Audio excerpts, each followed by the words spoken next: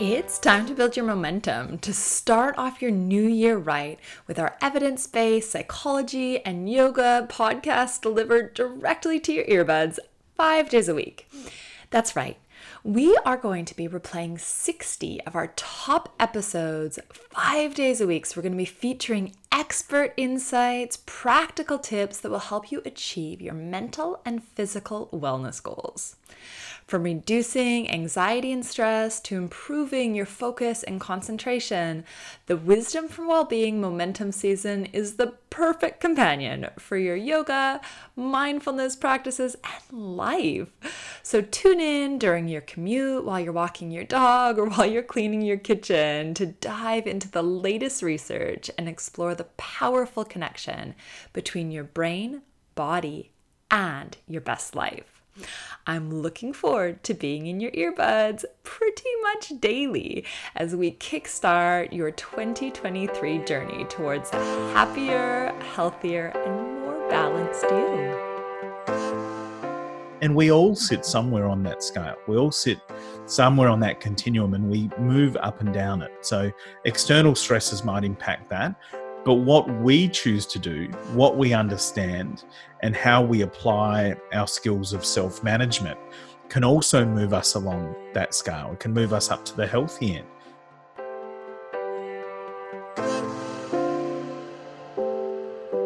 You're listening to the Wisdom for Wellbeing podcast, the show that blends science and heart to bring you evidence-based tips and tricks for cultivating a healthy, wealthy, and meaningful life.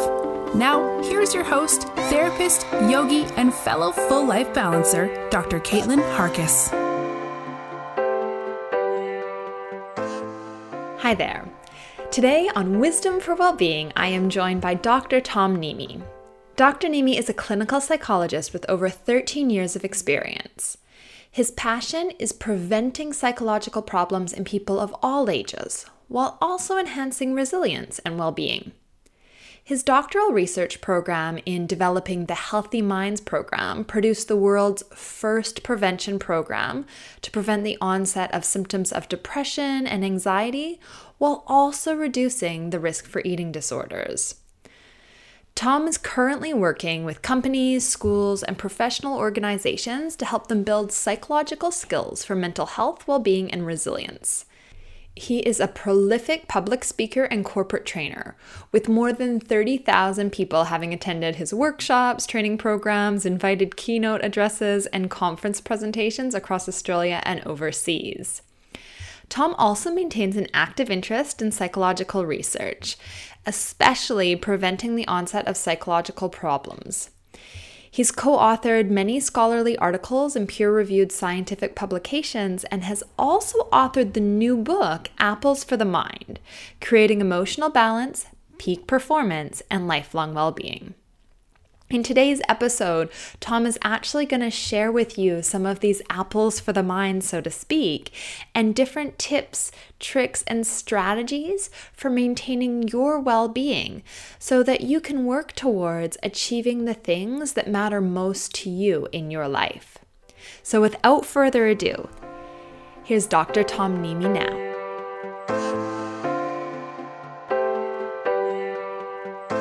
Well, Tom, welcome to Wisdom for Wellbeing. Thank you so much for agreeing to come on the podcast today and have a chat with our listeners about the amazing work you are doing in regards to what we would call preventative psychology. Thanks for having me. No, it's great to be on your podcast. Well, I guess just to start things off, Tom, would you mind just sharing a little bit about who you are and the amazing work that you're doing? Well, I didn't start out wanting to be a psychologist. I wanted to be a race car driver, but that didn't work out. Then I became a clinical psychologist eventually, and I spent many years doing, I guess, what you might call typical clinical psychology work. I did a lot of therapy with people of all different ages for things like anxiety and depression, and that gave me some unique insights into really these ingredients that cause people to be mentally healthy. And the concept that really infatuated me was psychological immunization, that if we took these skills that we teach people in the therapy room outside the therapy room into places like schools and workplaces. Maybe we could prevent problems, and maybe we could help people to be very mentally healthy. And this is an approach to psychology many people don't think about, but that's now become 100% of our work. And I'm thrilled now to have spent time at Flinders Uni developing our Healthy Minds program. We had some amazing results. They were published in 2015, I think, in a major international scientific journal. And since then, our work is all about preventing psychological problems. And it's an exciting space to work in. And I find it really rewarding because people do connect to these ideas once they hear them. I really like how you use the term psychological immunization, and we're recording this during, the coronavirus pandemic. So hearing the idea of psychological immunization, I'm sure will flag and resonate with a lot of people. You also mentioned, your work with Healthy Minds. I know you went to Flinders and really established an evidence-based program. You did your whole PhD developing and cultivating a program that provides the psychological immunization. Would you mind just sharing what Healthy Minds is so the listeners know this amazing work you're doing?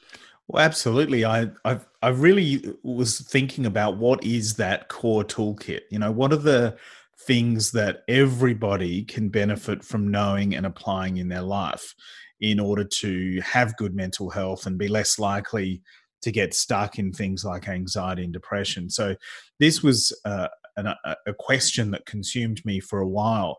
And of course, my first step was to look at what happened when other people around the world, other researchers, tried to prevent these problems. And what I found was that the outcomes for prevention were generally pretty poor. And if at first that surprised me a little bit, because I know there's an incredibly strong evidence base for psychology in terms of treatment interventions. We're pretty good most of the time for most problems in terms of helping people, and there's good scientific evidence for that. But in terms of preventing them, the evidence was not so good. And I remember distinctly just being a few weeks into my candidature, and a very well-respected professor in the psychology department I was in actually pulled me aside, and she'd heard me speak about my plans for my PhD, and she said, "Look, I love your enthusiasm. I think it's great what you're trying to do, but I feel like I need to warn you that you mustn't get your hopes up, because prevention research generally doesn't work. These prevention programs don't seem to be doing much." So for me, I knew that I would need to take a different approach. And it was interesting because it was just around the time that transdiagnostic theory was gaining traction. And would you mind just explaining what transdiagnostic theory is? Absolutely. If you look at the word, it's made up of trans and diagnostic. So trans meaning across and between, and diagnostic meaning diagnoses. So across and between multiple diagnoses. It really speaks to what are those fundamental underlying things that affect people's mental health generally. What is it that's common between different conditions? And so this was a very different way of thinking about it, because typically treatments and prevention as well were very much about targeting particular syndromes, particular clusters of symptoms, or what we come to know as various disorders. And as I said, the outcomes weren't great. And so for me, it was about looking at a different approach. What would be something that might work, something that was new and different? And so transdiagnostic theory was just gaining traction because it said, well, psychological problems have more in common than not. And that there are these processes that operate across and between many conditions. And now this really resonated for me as a clinician, and I don't know if you can relate to this, Caitlin, or not, but it occurred to me that it would be very strange to have a client who presented with anxiety, for example, but who had no symptoms of depression whatsoever. Or if someone had an eating disorder like bulimia nervosa, to have no symptoms of anxiety, that as well would be strange. And of course, this is what we call comorbidity. It's the observation that problems tend to co-occur. And so that fits with what transdiagnostic theory is saying, because if these psychological problems tend to occur together, they seem to be related, then transdiagnostic theory says, what are the underlying mechanisms that are relevant to many of these conditions? And so for me, that was starting to think about things like, well, how do we understand and cope with emotions generally? And what is healthy thinking? Not just the kind of thinking that is the antidote to depressive thinking, but also these other unhelpful and biased ways of thinking that we know affect people's functioning. And what are the broad risk factors that confer risk to people for multiple problems? And what are the protective factors that are protective across multiple factors? So this was like stepping back and surveying the big picture landscape of what makes somebody healthy in their mind.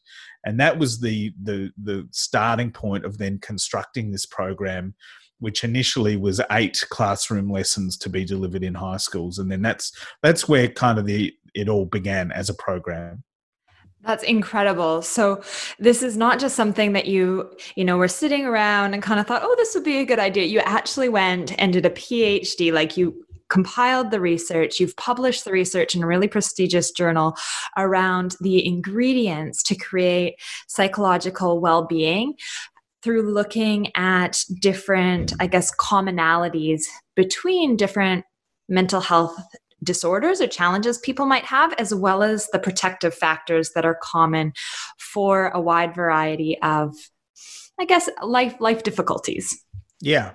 Yeah. And it's about thinking about mental health in a different way. So not needing to put everything into little boxes of diagnoses. And, people tend to often think of themselves as either, they can be quite categorical about mental health. Either I'm healthy or I've got a problem. Either I'm depressed or I'm not. And you can see that's a very black and white way of thinking about mental health. Whereas I think we all sit somewhere on a continuum of mental health. And at one extreme, we're really not functioning well at all. But we can be all along that kind of scale, all the way up to being very mentally healthy. And we all sit somewhere on that scale. We all sit somewhere on that continuum, and we move up and down it. So external stresses might impact that. But what we choose to do, what we understand, and how we apply our skills of self-management can also move us along that scale. It can move us up to the healthy end. And this is, for many people, not the usual way of thinking about mental health, because unlike our physical health, where we assume some responsibility for it, we kind of get that if we engage in unhealthy behaviors, if we eat the wrong thing, if we don't exercise, we know that it's going to have an impact on our bodies. So there's this implied responsibility. Now, knowing what we need to do doesn't always translate into actually doing it. But most people, you would say, kind of know the things they need to do to be healthy in their bodies. But with mental health, it seems to me quite different. People often don't quite understand what good mental health even is. What does it look like? What does it feel like? How can I get it?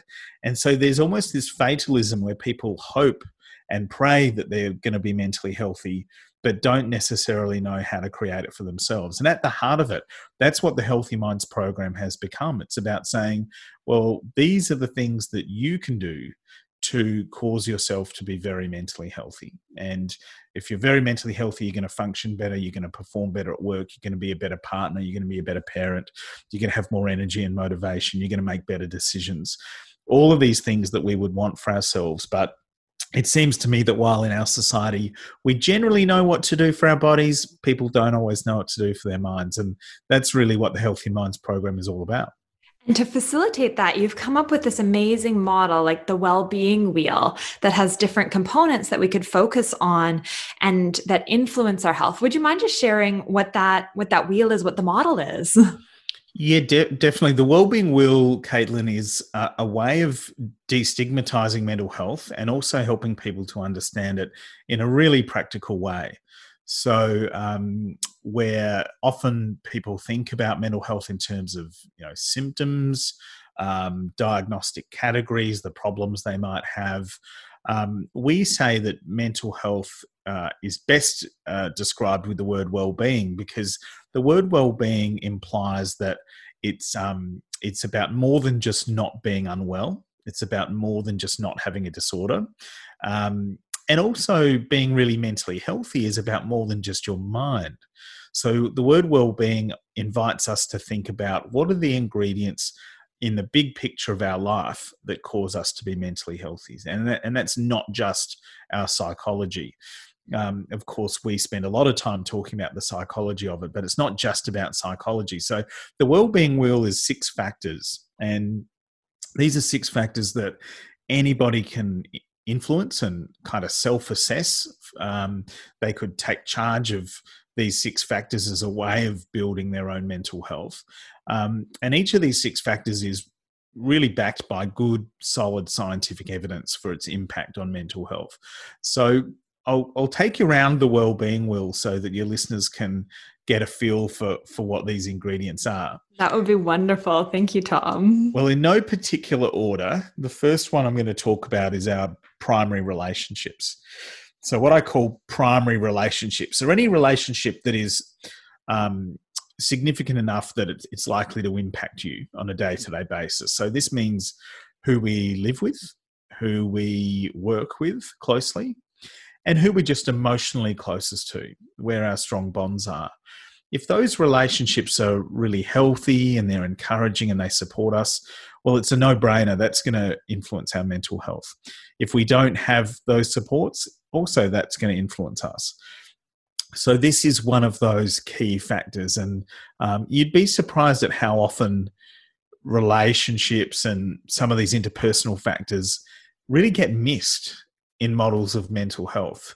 A lot of the academic literature talks about a biopsychosocial model of mental health. They say, well, yeah, there's biological factors, there's psychological factors, and there's social factors. But that kind of social, interpersonal relationship side of things too often gets ignored. So we include it here. The next one is about our biological needs and our bodily health. So these are really practical things like sleep, being hydrated, having a balanced diet, managing any health risks that we might have.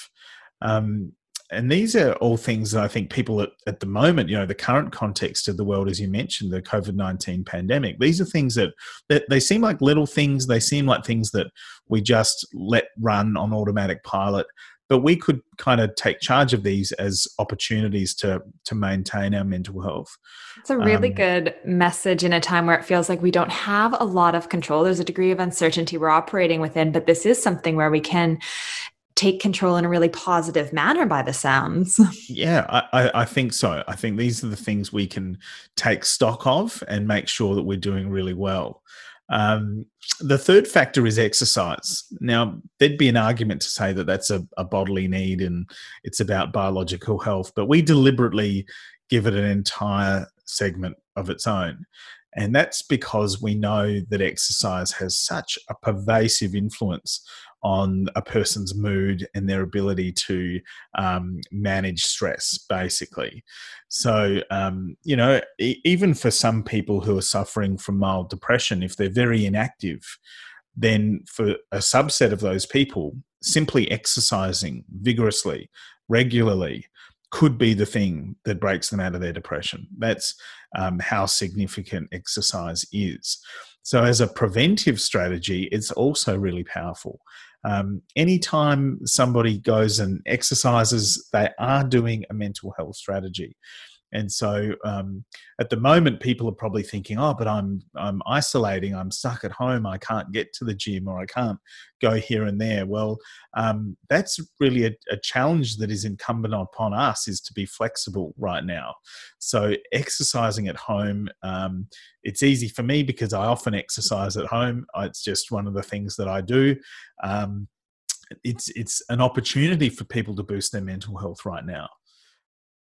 And probably a chance, as you said, to be flexible and creative about how they might do it differently if they always went to the gym before. I know a lot of gyms are putting classes online. And if they haven't, I think a lot of local businesses would probably love to have someone new come and join their classes, or, YouTube something if they need a Yeah. workout idea.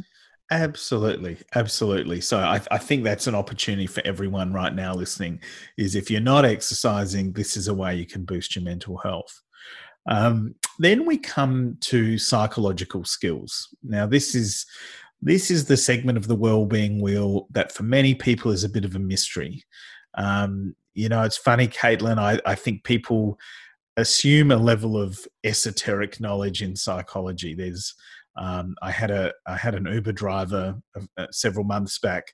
When I told him I was a psychologist, he asked what I did for a living. I told him, and he nearly ran off the road, and he looked at me and said, "So you know what I'm thinking?" And I said to him, "No, mate, I'm not a psychic. I'm a psychologist." And there was sort of this assumption that I was somehow reading his mind. And people often do ascribe this kind of level of esoteric knowledge to psychologists that isn't really justified. I mean, certainly intuition is a thing, but I remember doing undergraduate study and friends saying, "Oh, you're analyzing me," and I was like, "No, I'm not. I'm really not." And Please invite me to the party. So, psychological skills for many people is a mystery. And if we introduce the wellbeing wheel in one of our Healthy Minds workshops, and if I don't give examples of what I mean, invariably someone will put up their hand and say, "But what do you even mean? What are psychological skills?" So this really is the heart of what we mostly teach. I mean, the sleep, the exercise, we can get that knowledge all over the place, but the psychological stuff is what we really hone in on. So for people listening, the things that we're talking about are things like our ability to make good decisions when we're feeling strong emotions. It's about thinking in ways that are healthy and helpful to us. And it's also about things like how we relate to ourselves, how we treat ourselves, how we evaluate and judge ourselves. That's another big part of it. So that's something we can expand on in a minute if you like. There's always a lot to talk about with psychological skills. And then the last couple of segments on the wellbeing wheel, the next one is, I call it the balance segment.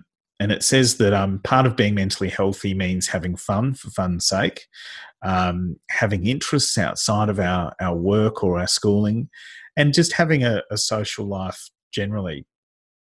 So this is, it's probably one of the things that's most challenged at the moment if people are stuck at home and that kind of thing. But we've got to kind of take this as a challenge. We've got to make it a project. How can we have that fun? How can we keep those social connections going?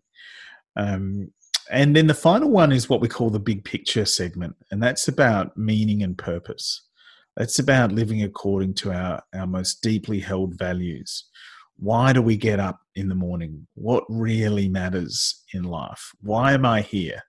What's my contribution to the world? These kind of things, no matter what the answer, if you can tune into that, then that's a really important thing that's going to sustain you. That's about rising above the short-term day-to-day ups and downs, and being able to see a bigger picture sense of progress. So if we live according to those values, then that's, I think, a really healthy thing. If we know that we are compromising what we in our heart know is right or important, then that's going to detract from our well-being. Okay, this is incredible. So it's a real framework that people can actually look at and see how they're going in each of the areas. So looking at their relationships, kind of exploring whether they're supportive, whether they're validating, look at how they're treating themselves in regards to their biological needs, how they're supporting their health in that framework, which is the more traditional model we have perhaps of health, making sure that they're getting an appropriate amount of exercise, that they're taking care of their psychological health. And you gave some key questions or a bit of an outline as to what is, so that people aren't sitting there going, I can't read minds yet. Looking at, social life and how we might be really, again, using the word flexible in how we live that in the time of COVID-19, but more generally making sure that we've got some leisure activities and some joy in our lives. And then looking at our sense of meaning, purpose, and our values to really guide us. Yeah, absolutely. And I think, these are 6 things that make it pragmatic. It's not talking about symptoms here. We're not talking about labels and diagnoses. And so it sidesteps a lot of the assumptions that people make when they hear the phrase mental health, because isn't it true that for so many people, just hearing that phrase mental health conjures images of ill health? And so we slip into that mindset of just thinking about identifying problems and receiving treatment. We sort of go back into this medical model that in a way is a bit disempowering, because if I'm ill, then the person I look to fix me is a doctor or a health professional. Whereas if I don't think of it as just being, am I ill or not, then it's something I can take charge of. And that's the empowering message here. And with that, since I know that you've got so much knowledge around this, so we won't be able to unpack it all today, but I wonder if you could share with us a little bit about how we do cultivate good psychological health in that psychological health dimension.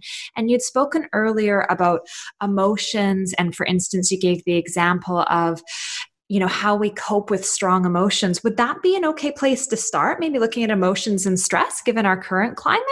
Yeah, absolutely.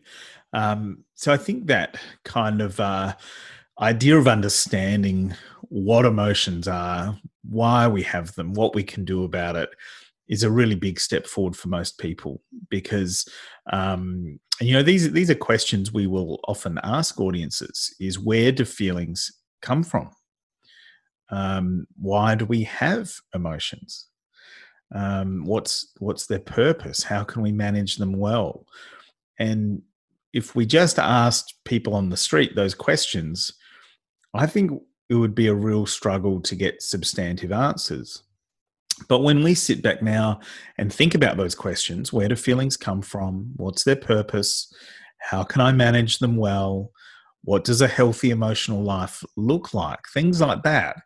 These are pretty important questions. It's pretty important for us to be able to answer these questions in order to have the kind of self-knowledge that enables us to be at our best, to function really well. And so a big part of what we teach people is the answers to those questions.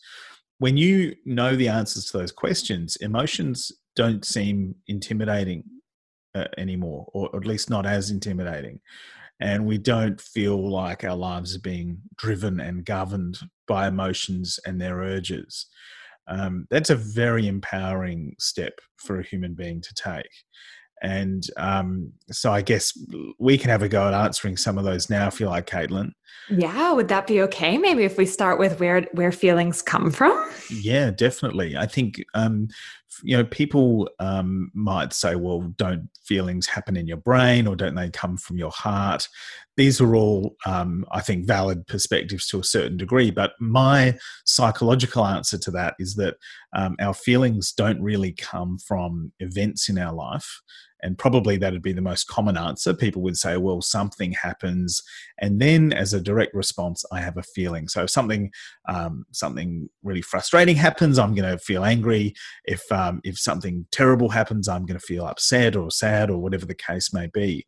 But really what psychologists have learnt is that it's not really the event itself that causes how we feel. It's actually how we think about and interpret that event.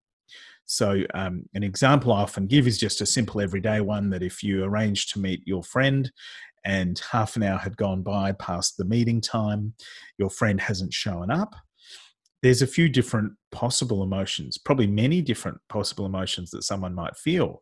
I'm sure some people listening might think, well, that'd really annoy me. I'd be angry. Some people might think, well, gee, I'd be really worried. Others might feel really dejected and let down, and others might not be that bothered at all. They might still be feeling calm. And these are all valid and quite possible outcomes.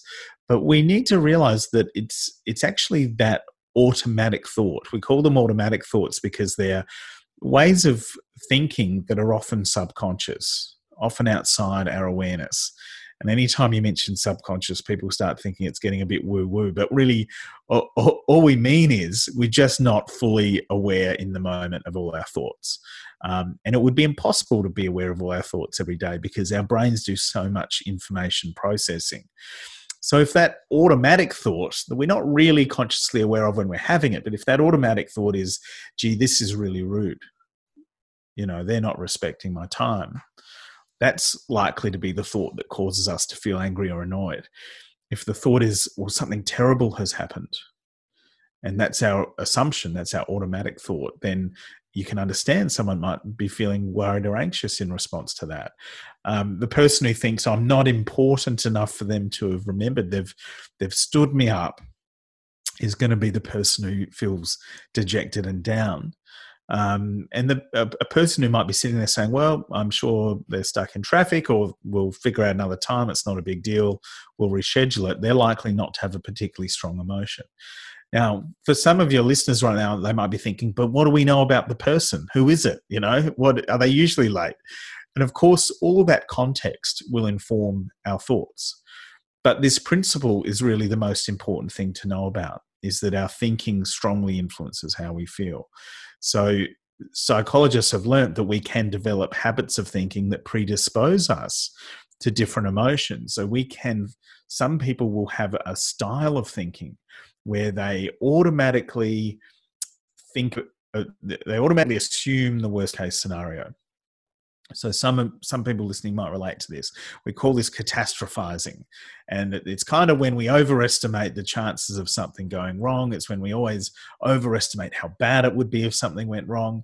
And for those people, all of these little kind of innocuous things that could happen day to day, whether it's our friend doesn't ring us back when they said they would, or we get an email from the boss saying they want to see us at the end of the day, or whatever the case may be, if that's going through the filter of catastrophic thinking, then it's easy to understand how that person could become stuck in anxiety.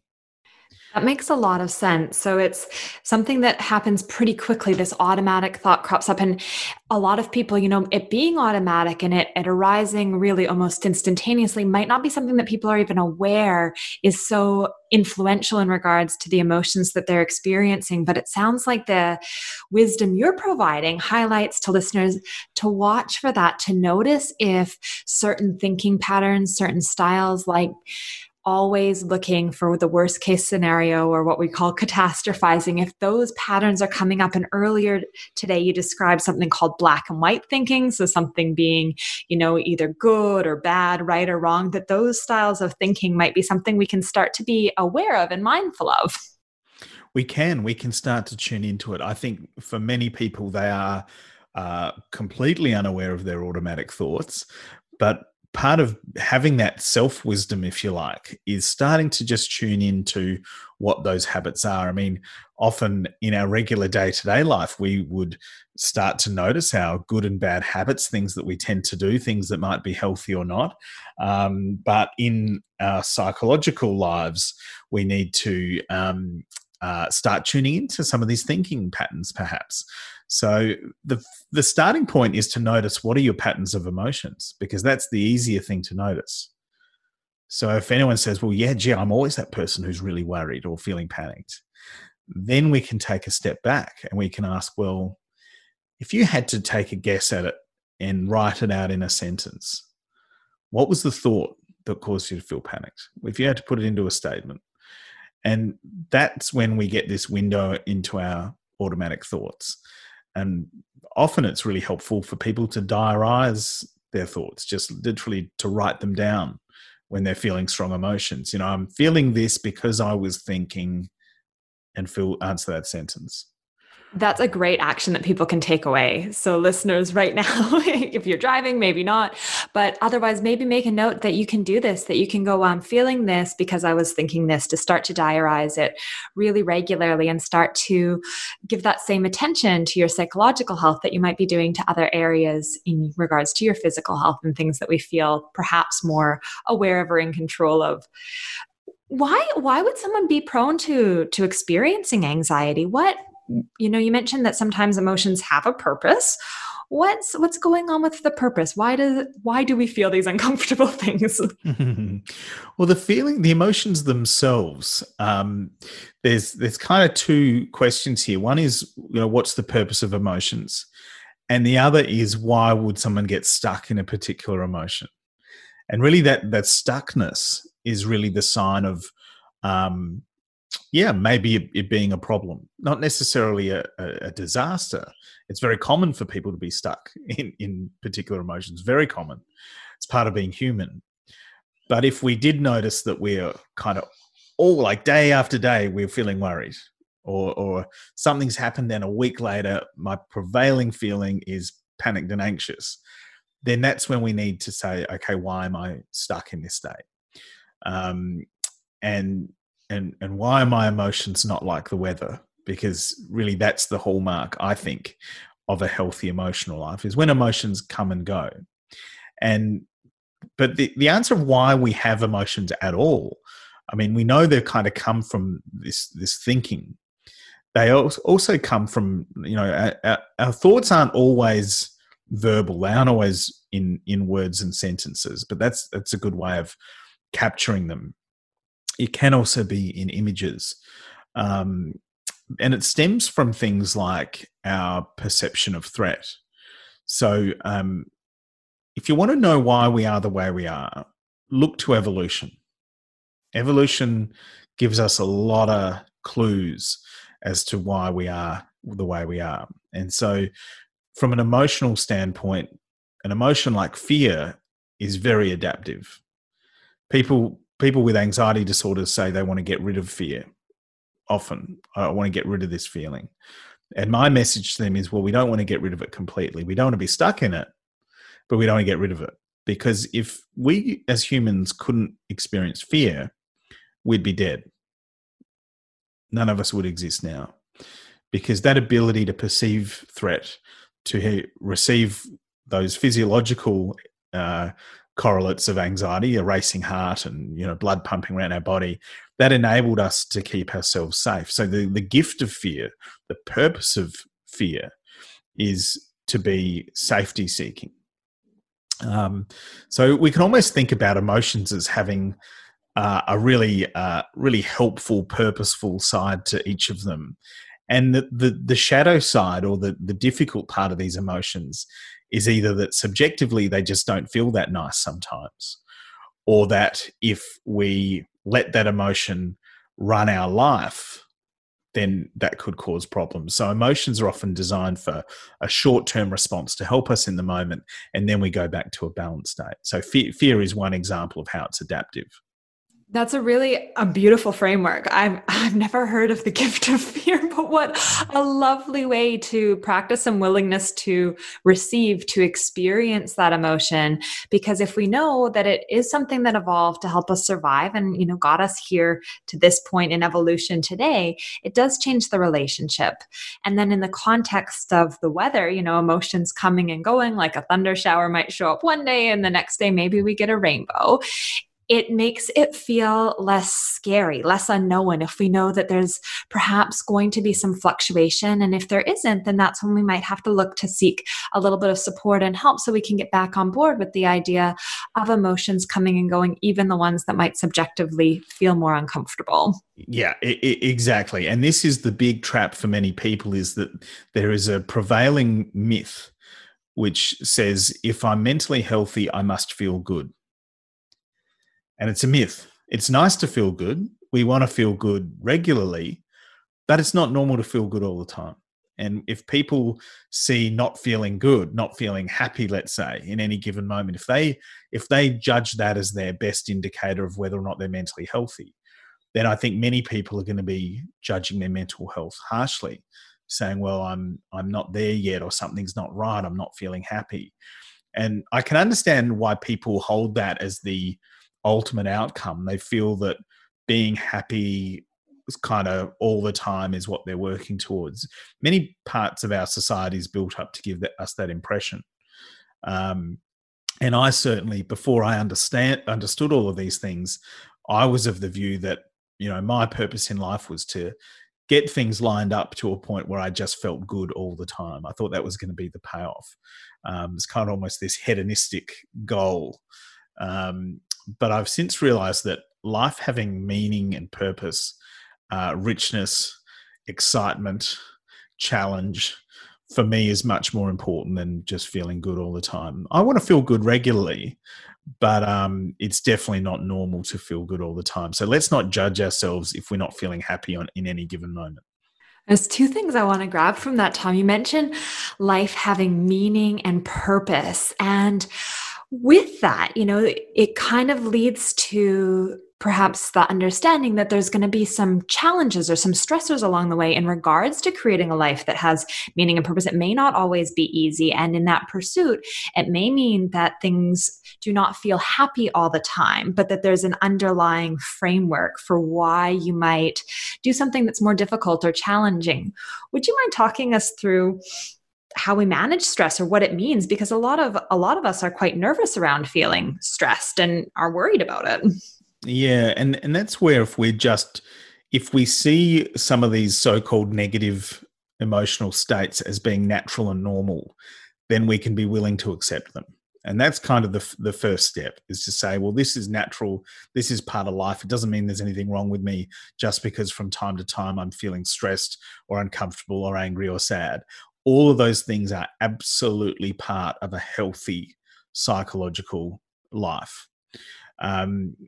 And so for people who hold the view that, let's say, stress, for example, if they hold the view that stress is harmful, stress is bad, then when inevitably in the course of a meaningful life that has responsibility and involves challenging, difficult things, we do experience stress, it's going to happen, then we might judge ourselves as like, I'm going to get stressed about being stressed, because if stress is bad, if stress is harmful, holy moly, I'm stressed, and now I'm stressed about being stressed. It compounds itself. And so another one of these myths that we need to bust is that stress is inherently bad, because it's not. And some stress is good for us. Some stress helps us perform well. If you've got, when we're on holidays or it's on the weekend, sure, we don't want to feel stressed. We want to feel relaxed and calm, perhaps. We might want to feel a bit excited while you're watching your favorite football team play or whatever the case may be. But mostly you might want to feel calm and relaxed. That's fine. But in my working week, I know for me, I don't want to feel perfectly calm.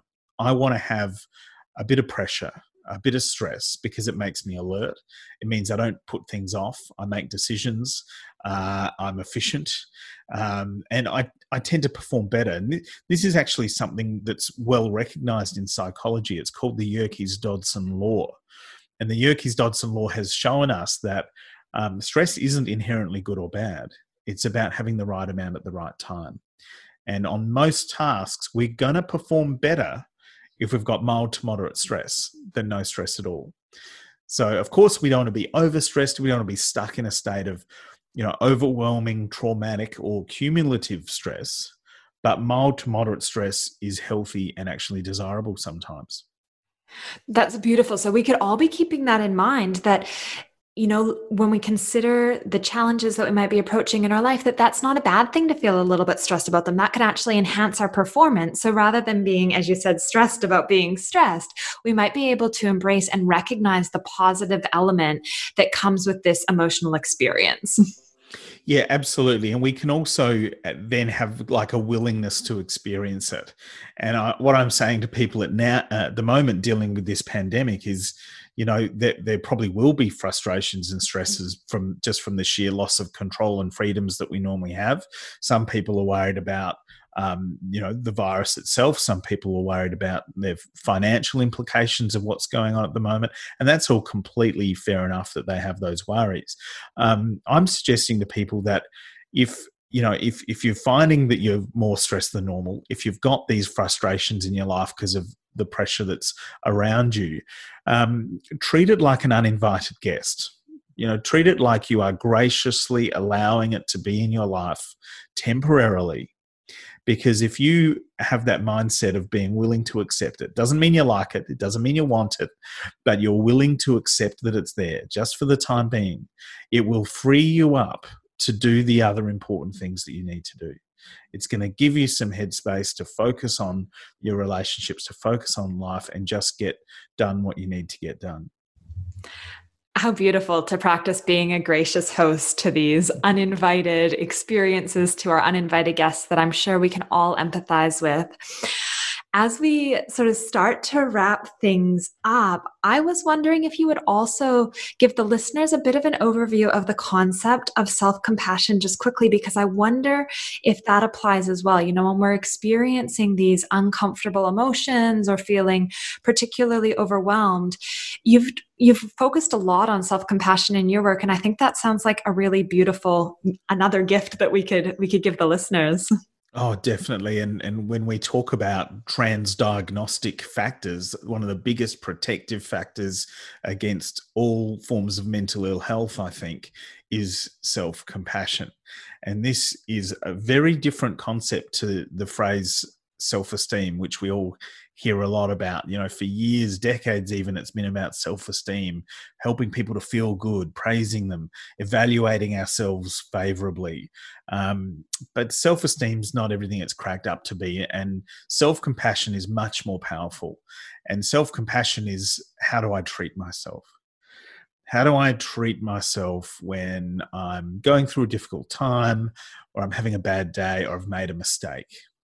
Do I treat myself with that same kindness and forgiveness and acceptance that I would someone that I really cared about? And for many people, they don't. They don't afford themselves the same kindness and forgiveness that they afford the people that they care about. And this is a big opportunity for people to change their emotional lives. It's simply to say, well, I can be my own best friend. I can be a wise, supportive and encouraging voice to myself. I realized in my late teens that I was more harsh and hard-hearted and judgmental of myself than the people around me. And this had become a stumbling block emotionally. So when I started to just comprehend, and I wasn't familiar with the terminology self-compassion back then, but it was just this idea I could be a friend to myself. And that really changed my life. It meant that I could rely on myself for what I needed. I could give myself comfort. I could give myself encouragement. That's a powerful thing. You know, we spend our whole lives in our own heads with this kind of self-talk that is often automatic and subconscious. So it can be transformative for people to say, I'm not going to allow myself to be treated in a harsh manner that is not fair. I'm going to treat myself with kindness. And that single shift for some people is just life-changing. And you use the word powerful. You know, it's interesting to me to hear that self-compassion, which is something that sometimes we think, oh, like that's a little bit like weak or not particularly helpful. Like I wouldn't do anything if I was that compassionate to myself, that you actually use the words powerful and highlighted how differently we treat other people in our lives and the different compassion and kindness and encouragement that we might provide to someone we care about. And we know that when we treat those people well, they feel better, perform better, everything in their life is perhaps a little bit more smooth sailing. And that if we reflect that back on ourselves, what a powerful gift then. It is powerful, and it's something that strong, powerful people can do. One of the most telling pieces of research to come out of the self-compassion literature was by Kristen Neff, who looked at returned servicemen and women in the Marines and the Army, and they'd come back from war zones in Afghanistan and the Middle East, and they looked at their levels of self-compassion and found that self-compassion was more predictive of whether or not they were traumatized by war than by how much combat exposure they saw. Wow, so that's incredible. This tells us, and these are not wishy-washy, weak, soft, people. These are soldiers, and their self-compassion was the thing that protected them from being traumatized. So it is powerful. and can do incredible things for us in terms of how, listeners might be able to start to cultivate their psychological skills. You, through Healthy Minds, do some amazing work around some secrets. You mentioned that psychological well-being is sometimes considered to be this mystery. So you introduce participants to the secrets of Healthy Minds. Would you share a bit about how people can access that wisdom or access some apples for the minds the same way we might try and keep a doctor away by eating an apple each day? Yeah. No, you're absolutely right. So, of course, we work with schools and companies, but individuals can access all of the information that we share and teach. One of the ways is through one of our online workshops. So our flagship workshop is called 7 Secrets to a Healthy Mind. And that is actually on our website, healthymindsprogram.com. There's a clear link to click through to that if people would like to. And I'll put a link in the show notes too. That'd be great. Yeah. And the other thing is my book, Apples for the Mind. I spent years wrestling with my own need for self-compassion and persistence and healthy stress to really produce this book that contains pretty much all of the really important things that we teach. So that's called Apples for the Mind, and that's available at all of the major online book retailers. And again, I'll put a link, and not to make too many puns around the apples, but my understanding, you've got it in bite-sized chunks, chapters where people could easily consume the material each day. Maybe this could be part of the self-care that we give ourselves while we're in isolation, to give ourselves a little bit of time each day where we might consume something that's really healthful for our mind to cultivate psychological well-being, resilience, and give ourselves that gift. Yeah, well, I say on the back cover of the book, I say it's 20 true things that everybody needs to know. So you could have an apple a day. How about that? I love it.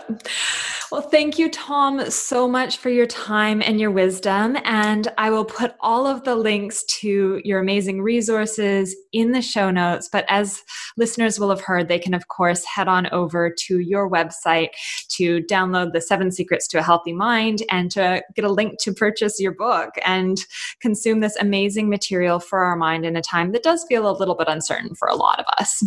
Well, I think there's a lot that we can do to change our experience. And really, this is a time where psychological factors are going to make the difference. It's when people understanding and taking charge of their well-being is going to make the difference. So thanks very much for having me.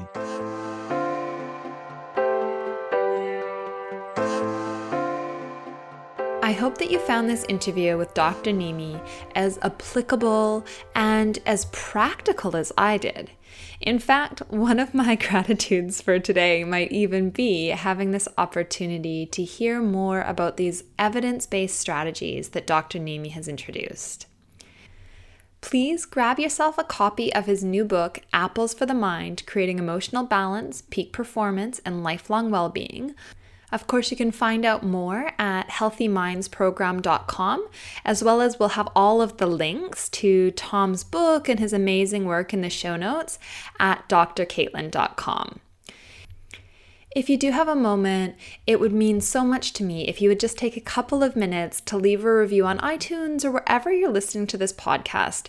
It really helps other people find this program and spread the word about how we can create a community of wellness. Now, just a quick tip, iTunes is not as easy for leaving a review. So if you head to drcaitlin.com, I've put a little video up there describing how to actually do it, or please just email me hello@drcaitlin.com and I can help you out. Thank you so much for your support. It really means the world to me. Until next week, I'm wishing you well.